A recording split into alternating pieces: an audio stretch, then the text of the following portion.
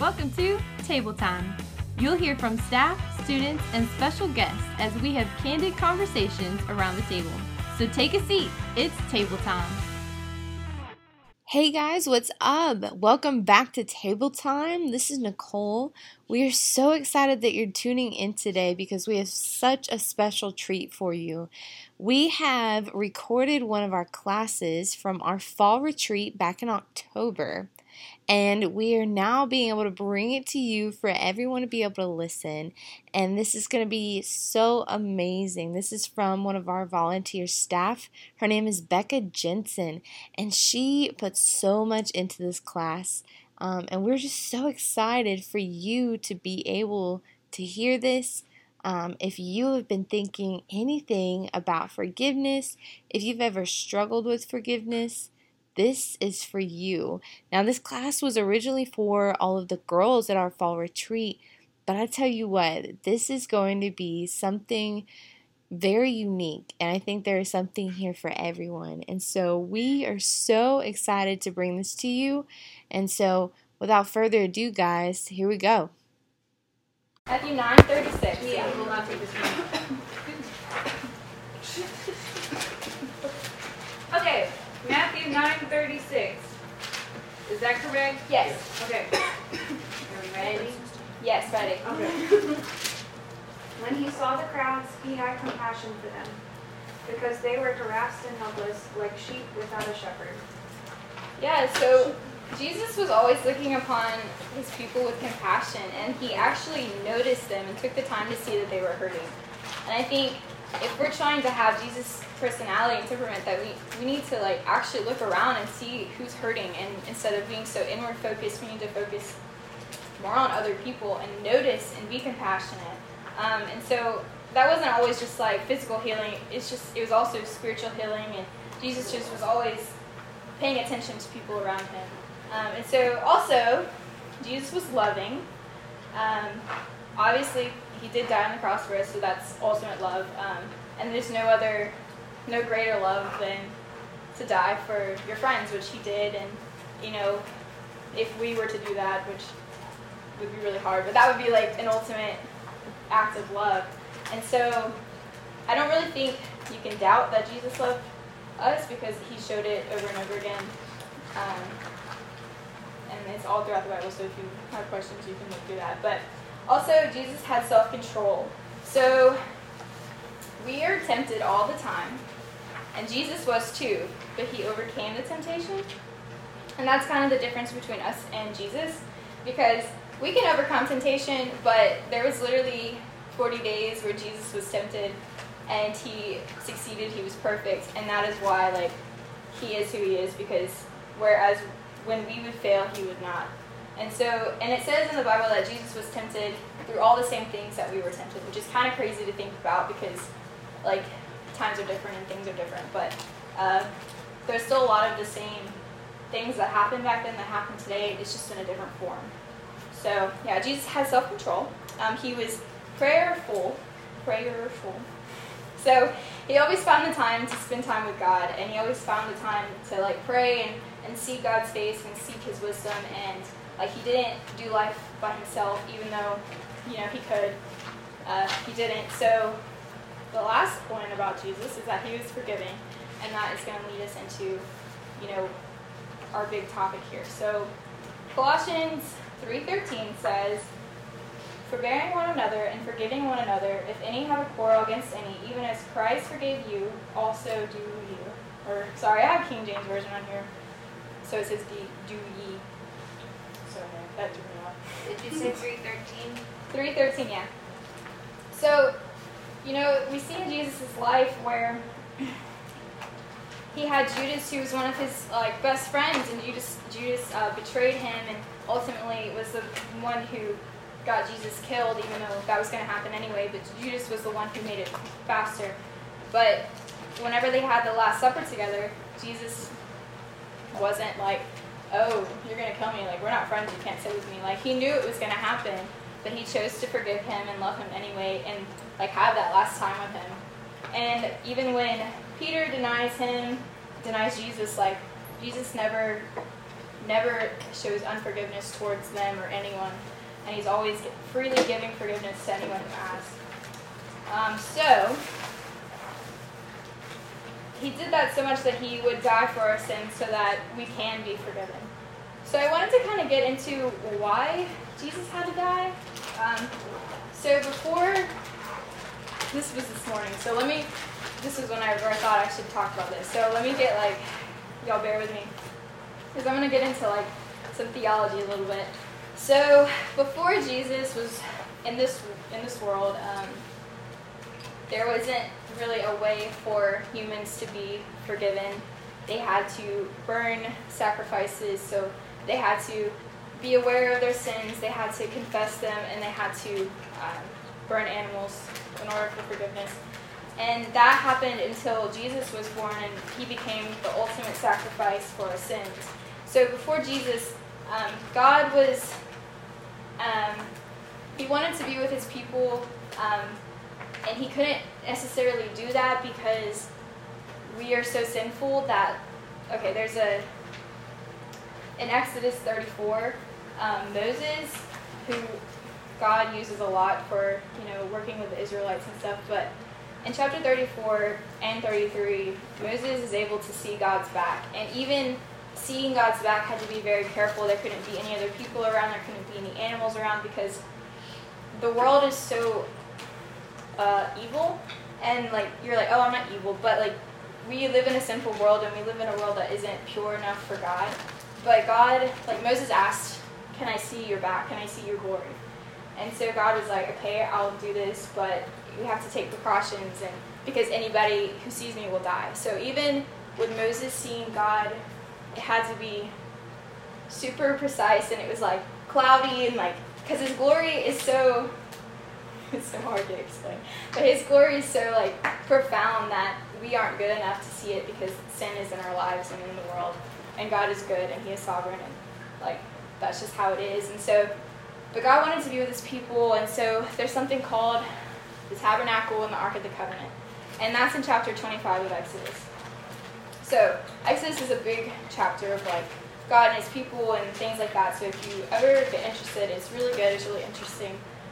So God made himself available through the Ark of the Covenant, but even in the tabernacle, only the priest who was truly free of sin could go in there, and they used to tie a string to him, because if he went in there and he wasn't holy enough, he would die, basically, and they'd pull him out. So even for priests, they couldn't go into the presence of the Lord without consequences if they weren't clean of sin. So this was really difficult, but when Jesus died, he broke the veil of the tabernacle of the Ark of the Covenant, so that when Jesus died, the Holy Spirit came upon us. So now we're able to spend time with God because he lives in us. It's complicated, it's different, but now we have unlimited access to God, whereas in the Old Testament days, it was harder, and they couldn't. It was just really hard. And so when Jesus died, he had the ultimate sacrifice. He gave us the Holy Spirit so that we can be with God, and it's easier and it's more accessible. Does that make sense? Anybody have questions? I can explain now or later or another time. It's really complicated, and I don't know why, but I just felt like I should explain. So that is why Jesus had to die, because whenever he died, he took the ultimate sacrifice for our sins, so we don't have to slaughter cows anymore or any animals, thankfully, and instead we can go to Jesus and God and pray for forgiveness for these. So, okay, went on a tangent, so now I gotta get back to sin. What is sin? Okay, so the literal definition of sin means to miss the mark. And last night, Tyler talked about Adam and Eve and the origin of sin, which we call the fall of man. And looking back on that, whenever sin entered the world, it changed a lot of things. We were no longer perfect. We could no longer be perfect like Adam and Eve were at one time. And sin is kind of inescapable. It's just in everything, it's kind of, yeah. Okay, there we down it. Anyway, so how do we overcome sin? So, firstly, if you are wanting to overcome sin, you have to have a relationship with Jesus. You have to give your life to Jesus. You have to commit to living your life for God, and we call it repentance. So repentance is whenever you pray for forgiveness and you vow not to do it again, or you do your best not to do it again. It means you've really repented. So if you're praying for forgiveness, but you know that you're going to do this sin again, you're not really repenting. And I think you should think about when you're praying if you're really repenting or if you're just, forgiving for the time being. So repentance and Jesus and seeking God because we're not strong enough to overcome sin by ourselves. So spending time in prayer whenever you feel tempted, like Jesus did, being prayerful and realizing that we're not perfect and seeking God in those times when we feel like we may fail. So why should we ask for forgiveness? Well, like I said, it's, Jesus died for our sins. So, if we're purposely sinning and not trying to live for God, it's kind of insulting. But, God's bigger. He can take it. But it's like someone died for you. So if you had a friend who, sacrificed something for them, wouldn't you feel like you should do your best to be a better friend for them? So Jesus dying is a way bigger stake here, but, just a little perspective. And sin weighs you down. Whenever you make mistakes, you carry that on your back like baggage. And if you don't let go and drop it at the feet of Jesus, then it just gets to you, and it can affect the way that you see yourself and the way you see other people. And you really can't love another person until you love yourself, and you can't know what love is until you know how God loves you. And so it's all connected, and if you just let sin weigh you down, then you can't help other people, and it's just really tough. And you need to realize that you're not perfect, and that's okay, because God doesn't expect you to be perfect, and at this point, He knows that we're not perfect, and so it's okay. So, are we worthy of forgiveness? In short, yes. You're a daughter of God. You are highly favored. You are loved. You are worthy of everything that God is wanting to give you. And so, when you ask for forgiveness, God freely gives that to you. He doesn't say, "Oh, I'll forgive you, but I'll bring it up later whenever you screw up again." No. When you ask for forgiveness, God has forgotten it. He's not going to bring it up again. He truly forgives you, and He truly lets go. So I wanted to share a little bit of, a tiny bit of my testimony. Because I felt like a lot of us, we may pray for forgiveness, but we don't let God forgive us. We want grace, but we don't let ourselves receive it. And so, part of my testimony is that when I was a freshman in college, I remember, so my favorite spot on campus is the bench behind Walker with the big tree, because on that bench, I had a epiphany with Caitlin, who was our women's pastor before Nicole got here. So I was sitting with Caitlin, and I was talking about how I want to be forgiven for the sin, I want to live for God, and she was like, "Becca, God's already forgiven you. When are you going to let Him forgive you, and when are you going to forgive yourself?" And so, I don't know, I think it really hit me that it really wasn't that God hadn't forgiven me, it was that I hadn't forgiven myself. And so I think a lot of the times, we may be confused, "Oh, God hasn't forgiven me," or He can't forgive me, but He has. You just haven't forgiven yourself. So, how do we forgive ourselves, and why should we? So, like I was saying earlier, sin weighs you down and it affects your health. I looked up a study by Hopkins Medicine, and it found that people who are more forgiving towards themselves and others have less stress, anxiety, anger, and sleep better. And I think it's interesting that everything that we do affects our body and our health, It is crazy. that even when we experience trauma, like that is portrayed through the way we act and the things we do, and everything that we do is affected. So if you don't forgive yourself, you're doing yourself an injustice, and you're not being the best that you can be because you're affecting your mental health. And that's important to get a grip on that. So if we are worthy of forgiveness, are those who hurt you deserving as well?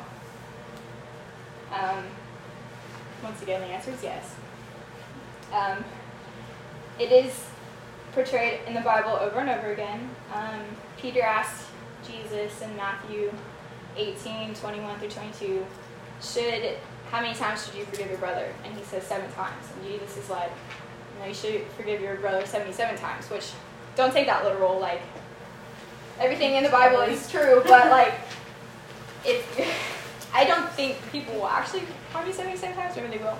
But I think... That's going really little. 78? Yeah. Yeah, so don't count people when they get to 78, you're like, I'm done. It's like, there's never enough times that you can offer forgiveness to someone. And another time, Jesus is on the cross. He's on the cross, he's dying for people who don't love him or care about him.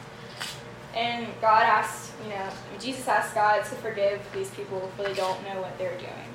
And that's in John chapter 23. And so, like, even at that point where Jesus is being ridiculed, he's about to die, like, he's still seeking forgiveness for the people who have hurt him.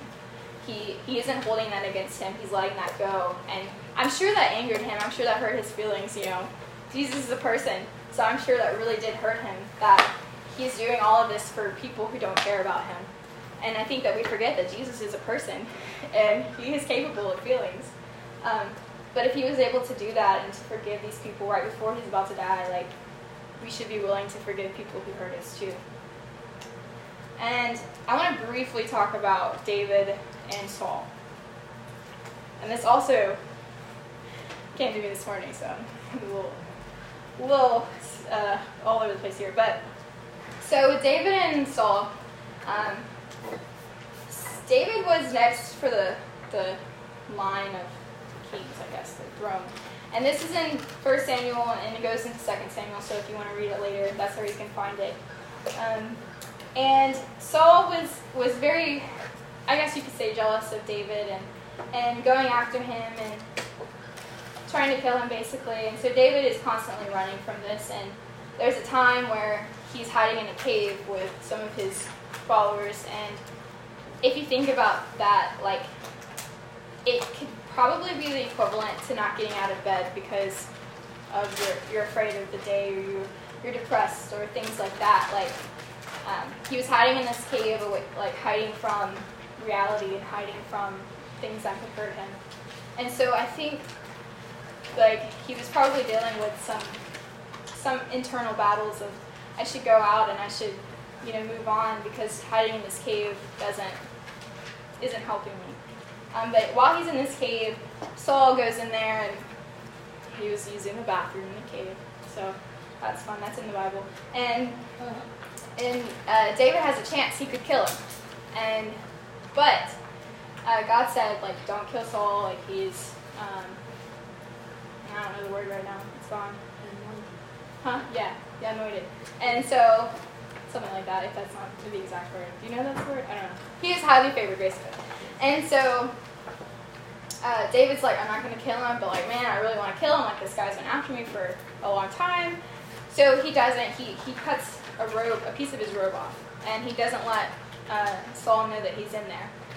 And so he comes out, like, after he's done his business, he goes out the cave, and then David's like, look, I could have killed you, but all I did was take your robe. And so it's like, through all of this, David has to work through forgiving himself for, being a coward, or not for better words, and then, not that I think he's a coward, but, like, anyway, people probably thought he was a coward because he was hiding. And then also, like, forgive Saul, who has been going after him and, like, turning people against him, but he instead forgives, and he doesn't kill him, and in the end, he never does kill him. Saul dies differently. But, yeah, so yeah, there's a lot of forgiveness that David had to do, and a lot of things that we see in the Bible where people are forgiving themselves or forgiving other people. So I kind of wanted to get into some misconceptions. And the first one is that Christians don't suffer. That's not true. And I'm going to read from this book. It's called The Beauty of the In-Between. And I've heard that Annalisa and Nasia have read this book, or are reading it.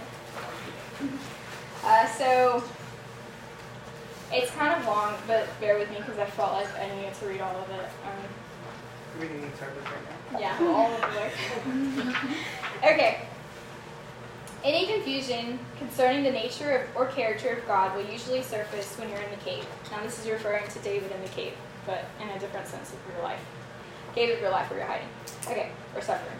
Nothing will ever cause you to question the goodness of God, His sovereignty, or His justice more than suffering. Suffering has this way of making us believe about things about God's character and nature that are simply untrue. It's in these moments that any house built on something other than the hope of Jesus Christ begins to crack, and we're forced to try and make sense of what is happening around us.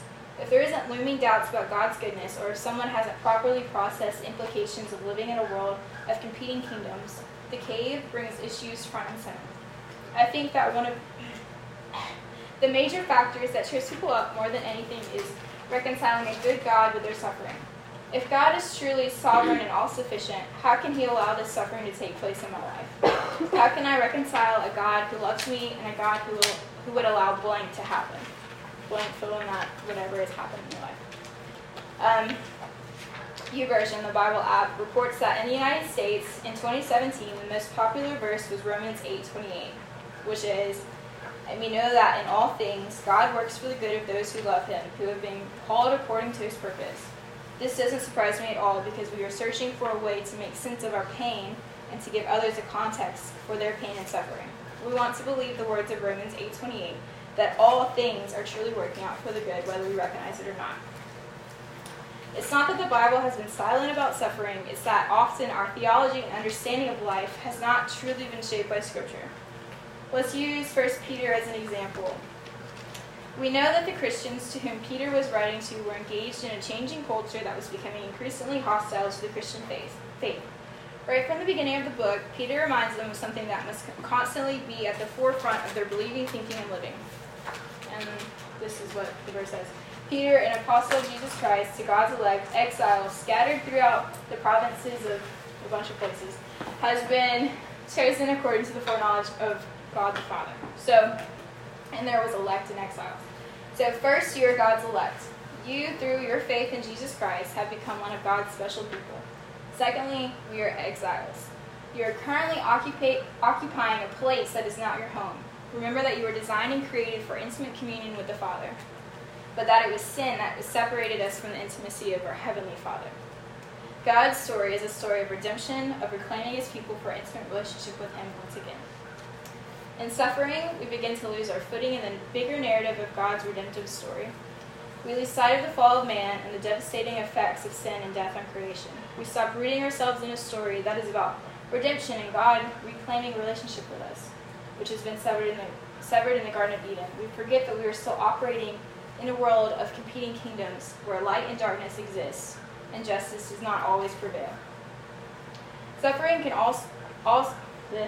often causes us to let go of the road and lose sight of that.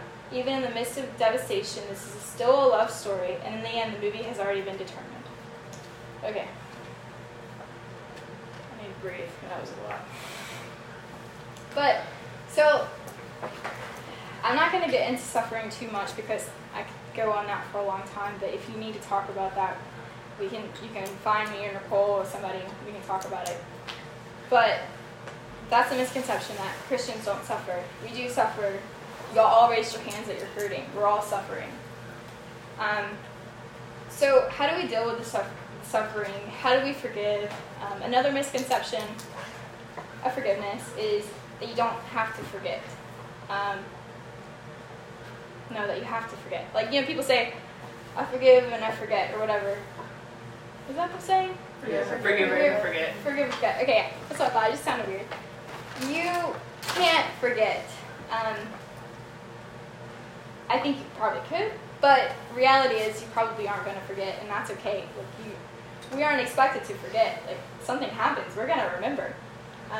And I think that misconception is kind of damaging in our forgiveness process, because we feel like we have to forget, and if we haven't forgotten, then we haven't forgiven. But that's not true.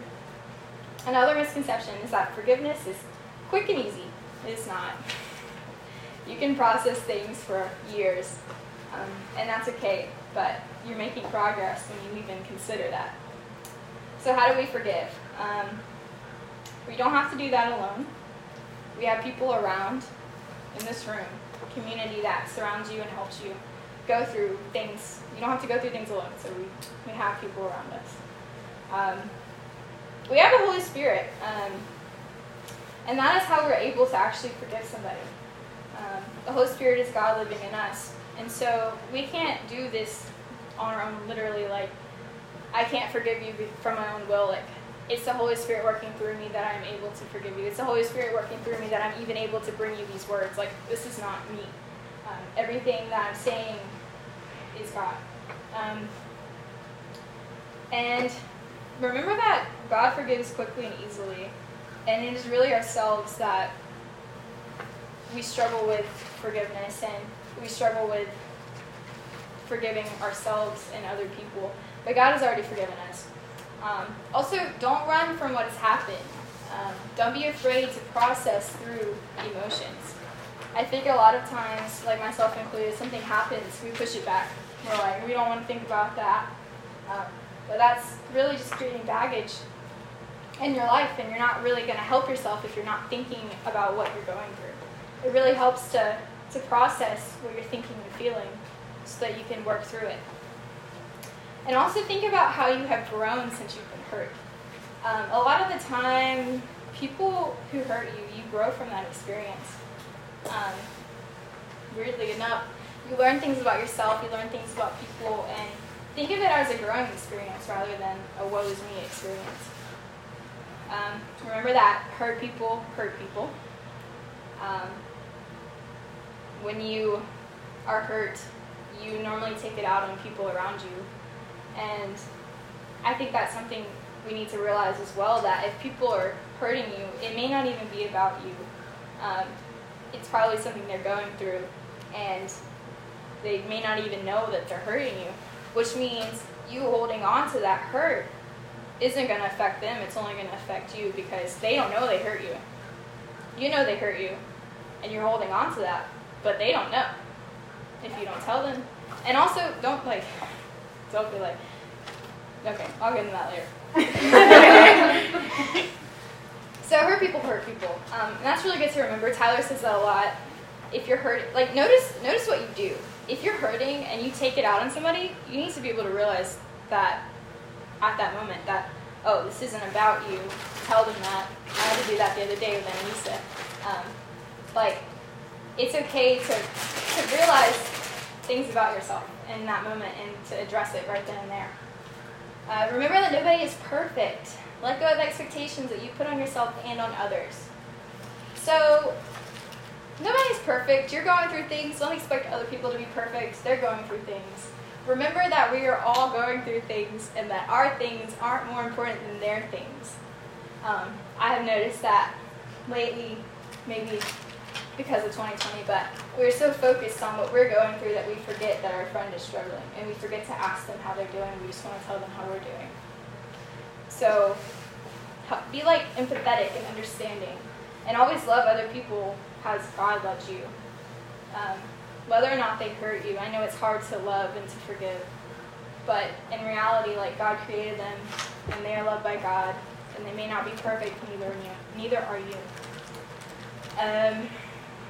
Make the decision to forgive, and don't do it because you have to do it because you're a Christian.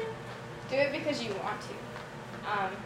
I think a lot of the times religion gets in the way, and you're like, I have to forgive them because it's just what I'm supposed to do, but you don't actually forgive. You really just do it because you should. And I think that makes a big difference on the way you approach forgiveness. And it's something called godly sorrow. So 2 Corinthians 7, verses 9 through 11. says, "Yet now I am happy, not because you were made sorry, but because your sorrow led you to repentance. For you became sorrowful as God intended, and so were not harmed in any way by us. Godly sorrow brings repentance that leads to salvation and leaves no regret. But worldly sorrow brings death. See what this godly sorrow has produced in you.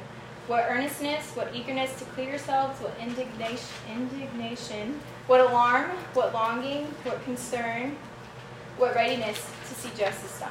At every point you have proved yourself to be innocent in this matter." So this is talking about like when you decide to see things that have hurt you and to seek repentance, seek forgiveness for other people, like it brings earnestness, it brings eagerness to clear yourself, longing for justice, like godly sorrow. I'm going to try to explain this better. I don't think I'm doing it very well. Worldly sorrow isn't going to bring you joy. But godly sorrow can, because you're seeing people for their worth and you're seeing people for how God sees them, instead of being like, let me forgive them because they should. Sorry if I explained that poorly, but also remember that it can be a slow process to forgive. I said that earlier, but it really can. There's things in my life that happened years ago that I'm still working through, and that is okay. Also, it is important to tell people that you forgive them, but I don't want to say that you have to. There's things in our lives that have caused so much trauma and so much pain, and maybe have happened years ago, and I don't think you should have to tell them that you forgive them when you have forgiven them, because, like I said, they might not even know that they hurt you. And so, if you're like, hey, I just want you to know, I forgive you, like, it can come off kind of not humble, I guess. And so, I think there's some things that you do need to address, and you do need to say, like, hey, I forgive you, especially if people are apologizing for it and you have forgiven them. But if it's something that maybe people don't know they've hurt you with, or it's been a long time ago, I think that's okay to work through yourself and to realize in your heart that you have forgiven them. And I would say, like, write down what you're feeling and your emotions, and write down your processing. That helps out a lot. Don't hold on to hatred. God can handle your bitterness. Give it to God. He can handle you being mad at Him for things that have happened. He's bigger than that.